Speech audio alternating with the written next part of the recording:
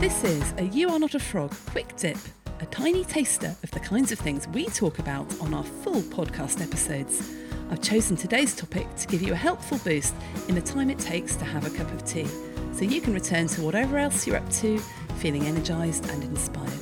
For more tools, tips and insights to help you thrive at work, don't forget to subscribe to You Are Not a Frog wherever you get your podcasts. Today I want to talk about how to think differently about your to-do list.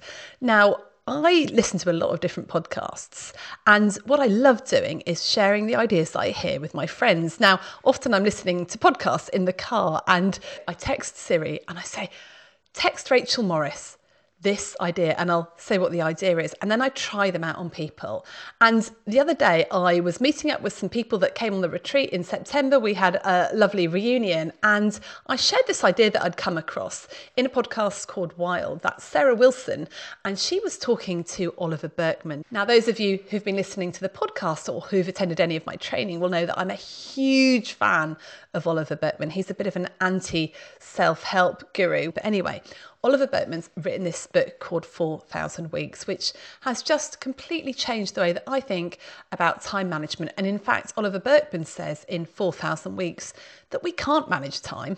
We only ever have 24 hours a day. So the thought that we can actually manage the amount of time we have just isn't true. What we can manage is the opportunities that we take and what we decide to give our attention to.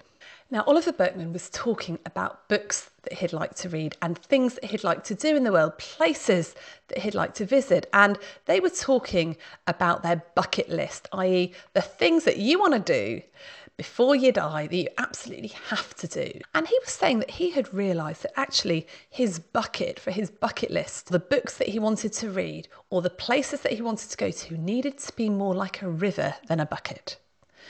There were so many opportunities that he was not going to be able to take up. And so if you view these things as things that you've got to get to the bottom of, that you've got to do all of them, then you can only be disappointed because we only have a finite amount of time. In fact, 4,000 weeks is more or less the amount of weeks you have on this planet, which is ridiculously short and really quite worrying. I am definitely well over 2,000 weeks already. And when he said, we need to start thinking of maybe the books we want to read rather than a bucket as more of a river, it was like an epiphany for me. I thought, oh my goodness, that's exactly how we need to manage our to-do list. Look on it not as a bucket, as a finite list of things that we have to get to the end of, but actually a river of opportunities and obligations and other people's stuff that actually we need to decide what things we pluck out of that river and do. Now, side note, on my wall over here, I have got a post-it note that says to me, opportunities are just obligations wearing a different mask. And I really tried to internalise that because I'm the sort of person that hates to miss out. I have the biggest FOMO of anybody that I know, and I find it really difficult to say no to stuff, not because I'm particularly worried about upsetting people, but because I genuinely want to do everything. And so I'll often agree to do something just because it sounds fun, it sounds interesting, not thinking down the line about how much obligation, how much pressure that's going to put on my time. So this phrase, opportunities are just obligations wearing a different mask, has been very helpful to me. So let's return to this idea that your to-do list should be a river, not a bucket. And why is this important? Well, firstly, many people, as I've talked about so many times on the podcast, just work harder and harder when they've got more and more to do. And we are saturated at the moment, but we still feel guilty when we can't get to everything on our to-do list. And actually, I know that if there are things that I feel I should or I ought to be doing and I'm not, I have that nagging guilt, which is not a nice feeling. And often that just stops me from being able to totally relax. It's the thing that keeps me awake at night.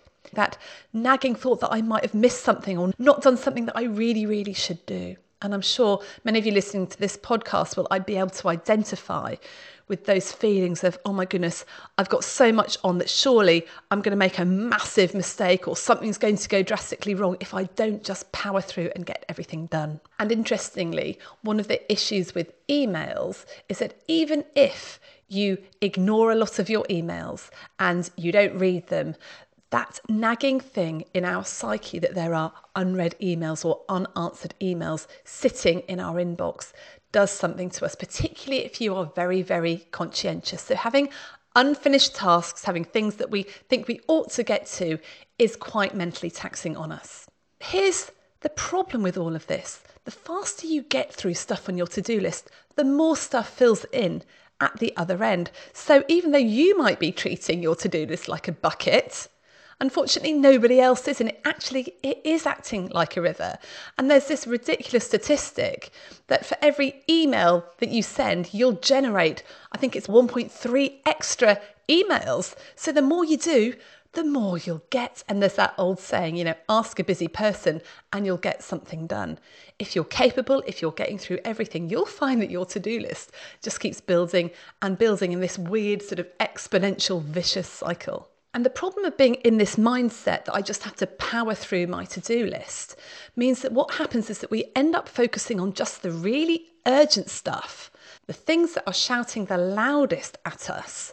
And we just keep on putting the important stuff that might not be urgent to the bottom of our list. Now, here's the thing. If you shift your mindset to seeing your to-do list not as a bucket, but as a river of opportunities, obligations and other people's stuff, then you'll lose the guilt of not being able to do everything. And what you'll find is you start to see all these things that are coming along at you, not as obligations, but as opportunities. And you know that if you do fish those opportunities out of the river, that they may well become obligations, and it starts to make you really think about what is it that you are going to pick up out of that river.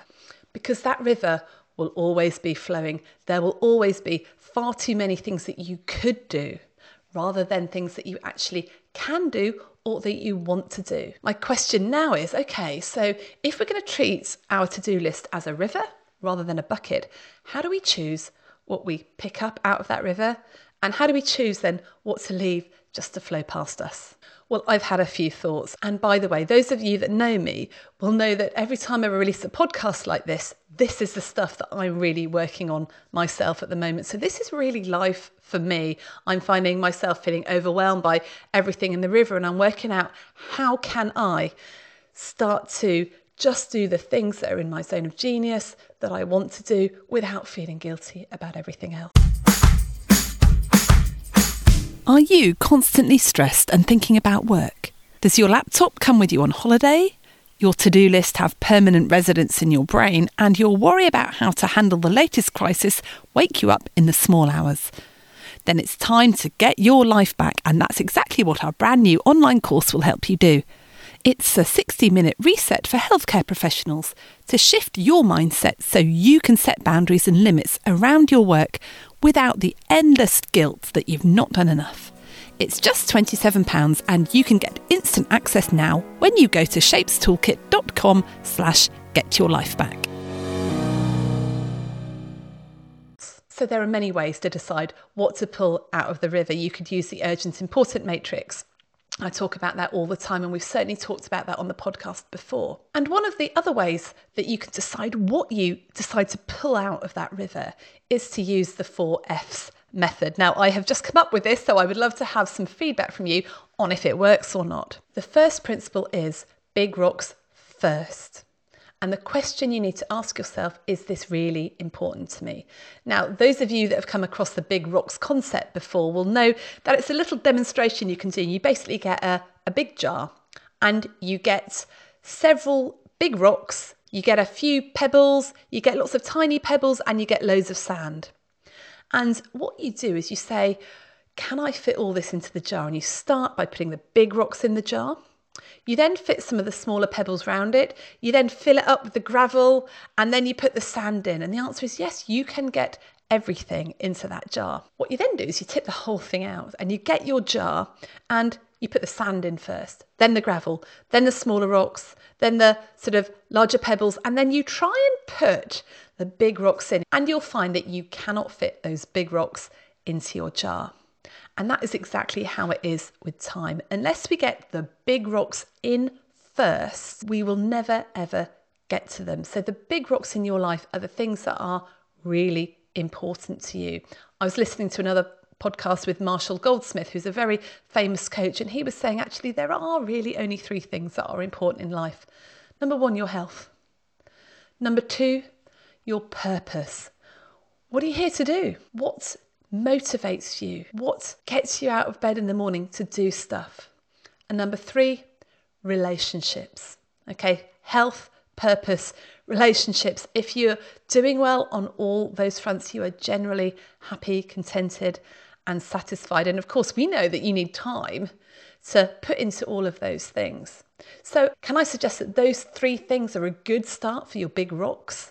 And you can really only have, I think, between 3 and 5 big rocks. They might be your family. They might be your faith. They might be a particular aspect of your work or another relationship. I don't know. It's up to you, but you need to decide what your big rocks are. So first principle, big rocks first. The second principle, which I found quite helpful, is F it or finish it. Now, those of you that have been listening to the podcast know that I'm a massive fan of John C. Parkin, who wrote the F It books. And this is all about relaxing our hold on what the outcome of things are, because actually we have no control over that anyway. And the question you need to ask here is, does this really matter?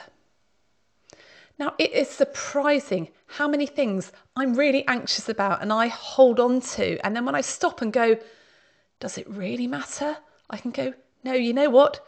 F it, let's just let it go. You know, the times when I will obsess about, did I say the wrong thing there? Did I offend somebody? What if I didn't do enough of that? Or what if I did too much of the other thing? Does it really matter? If it doesn't matter, you can just say F it and let it go. Now, there are some things that are really important that you can't say F it to, like going to visit that emergency patient or dealing with that urgent financial crisis, or things that you are paid to do. If you don't deliver what you've contractually agreed to do, then you're going to get into trouble. So there are things that you just need to do, and you need to get them finished and you need to get them done. So either it doesn't matter, in which case you say F it, or it does matter, in which case you finish it. So F it or finish it. The question to ask there is, does it really matter? And actually one of the mantras that John C. Parkin talks about a lot is the mantra, F it, it doesn't matter so much. And if you want to hear more from John, then check out his podcast. We'll put the links in the show notes. Another way to decide what you're going to take out of the river is to think, how's this going to make me feel in the long run? If I take this on, am I going to feel very, very stressed and anxious because I need to do it? Or will it actually make me feel much calmer, much happier? And I think that's a great way to make decisions about things, because if we are stressed and anxious, then actually we are not going to be a very nice person. But if we are feeling calm and happy, I know I'm much more empathetic and much more compassionate. So thinking in the long run about how I'm going to feel if I take that thing out of the river and get it on my to-do list is much more helpful than just, do I want to achieve that? And we know that people who are relaxed and calm with space in their lives perform a lot better, are happier, and let's face it, just a lot nicer to be around. And the final principle that you can use to work out if you take that thing out of your to-do river or not is asking, will this fit in my diary? Can I find space for it? Because one of the big mistakes people make is keeping just a very linear to-do list without finding the time to do stuff. Now, I don't know about you, but in my diary, I have all my commitments for evenings after work. So when I go to choir, that's a 2-hour slot. If I go to the gym to a class, that's a 45-minute slot. Or if I'm out with my friends, that's booked in for all evening. But if you're not doing, say, a surgery, a clinic or a shift, often we just have work booked in and we don't actually time block those activities that we do at work. We just sort of have this list and think we're going to just get through it somehow, and that if we put more things on our to-do list, everything's just going to contract to fit everything in. But we know things don't work like this. We know often tasks take, I would say, at least double the time that I think they're going to take.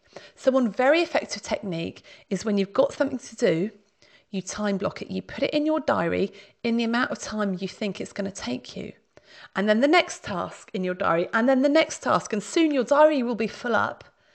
And when more opportunities or obligations come along, the question isn't, do I want to do this or not? It's, can I fit this into my diary? And if I really want to do it, what else can I move so that I can put this block of time in to do this task? Because there's absolutely no point in agreeing to do something if you don't have enough time to do it. And I've seen this time and time again, especially in healthcare, that professionals just take on one role after another, and they're doing it in their lunch breaks. They haven't actually got enough time free in their day to do it. So stop taking on roles for set amounts of time that you haven't actually got. You're going to get really, really stressed. So asking yourself these 4 questions is really important. Firstly, is it one of my big rocks? And can I put my big rocks in first? Secondly, does this thing really matter to me? Can I say F it, or will I finish it? Thirdly, how will this make me feel? And fourthly, will this fit into my diary, or can I find space in my diary for this? So start to see your to-do list as a river rather than a bucket. A river that is constantly flowing with opportunities, obligations, and other people's stuff. Now, sometimes the river's going to be flowing really, really fast, and you aren't going to be able to do very many things that are in that river. But sometimes it will be much slower, and you'll be able to do many, many more things. But realise that you have that choice about what you take on, and that there will always be more to do than you can actually fit into your time available. And it's up to you to choose wisely. And finally, just embrace the JOMO, the joy of missing out on stuff, knowing that you have chosen the things that are important to you, that will make you feel good, be a better person, knowing that you actually have time to do what you've chosen to do. And we're going to return to this idea of managing our time in future episodes, because it's the one thing that none of us really have right. So email me, let me know how you got on, and I'll see you again for another episode.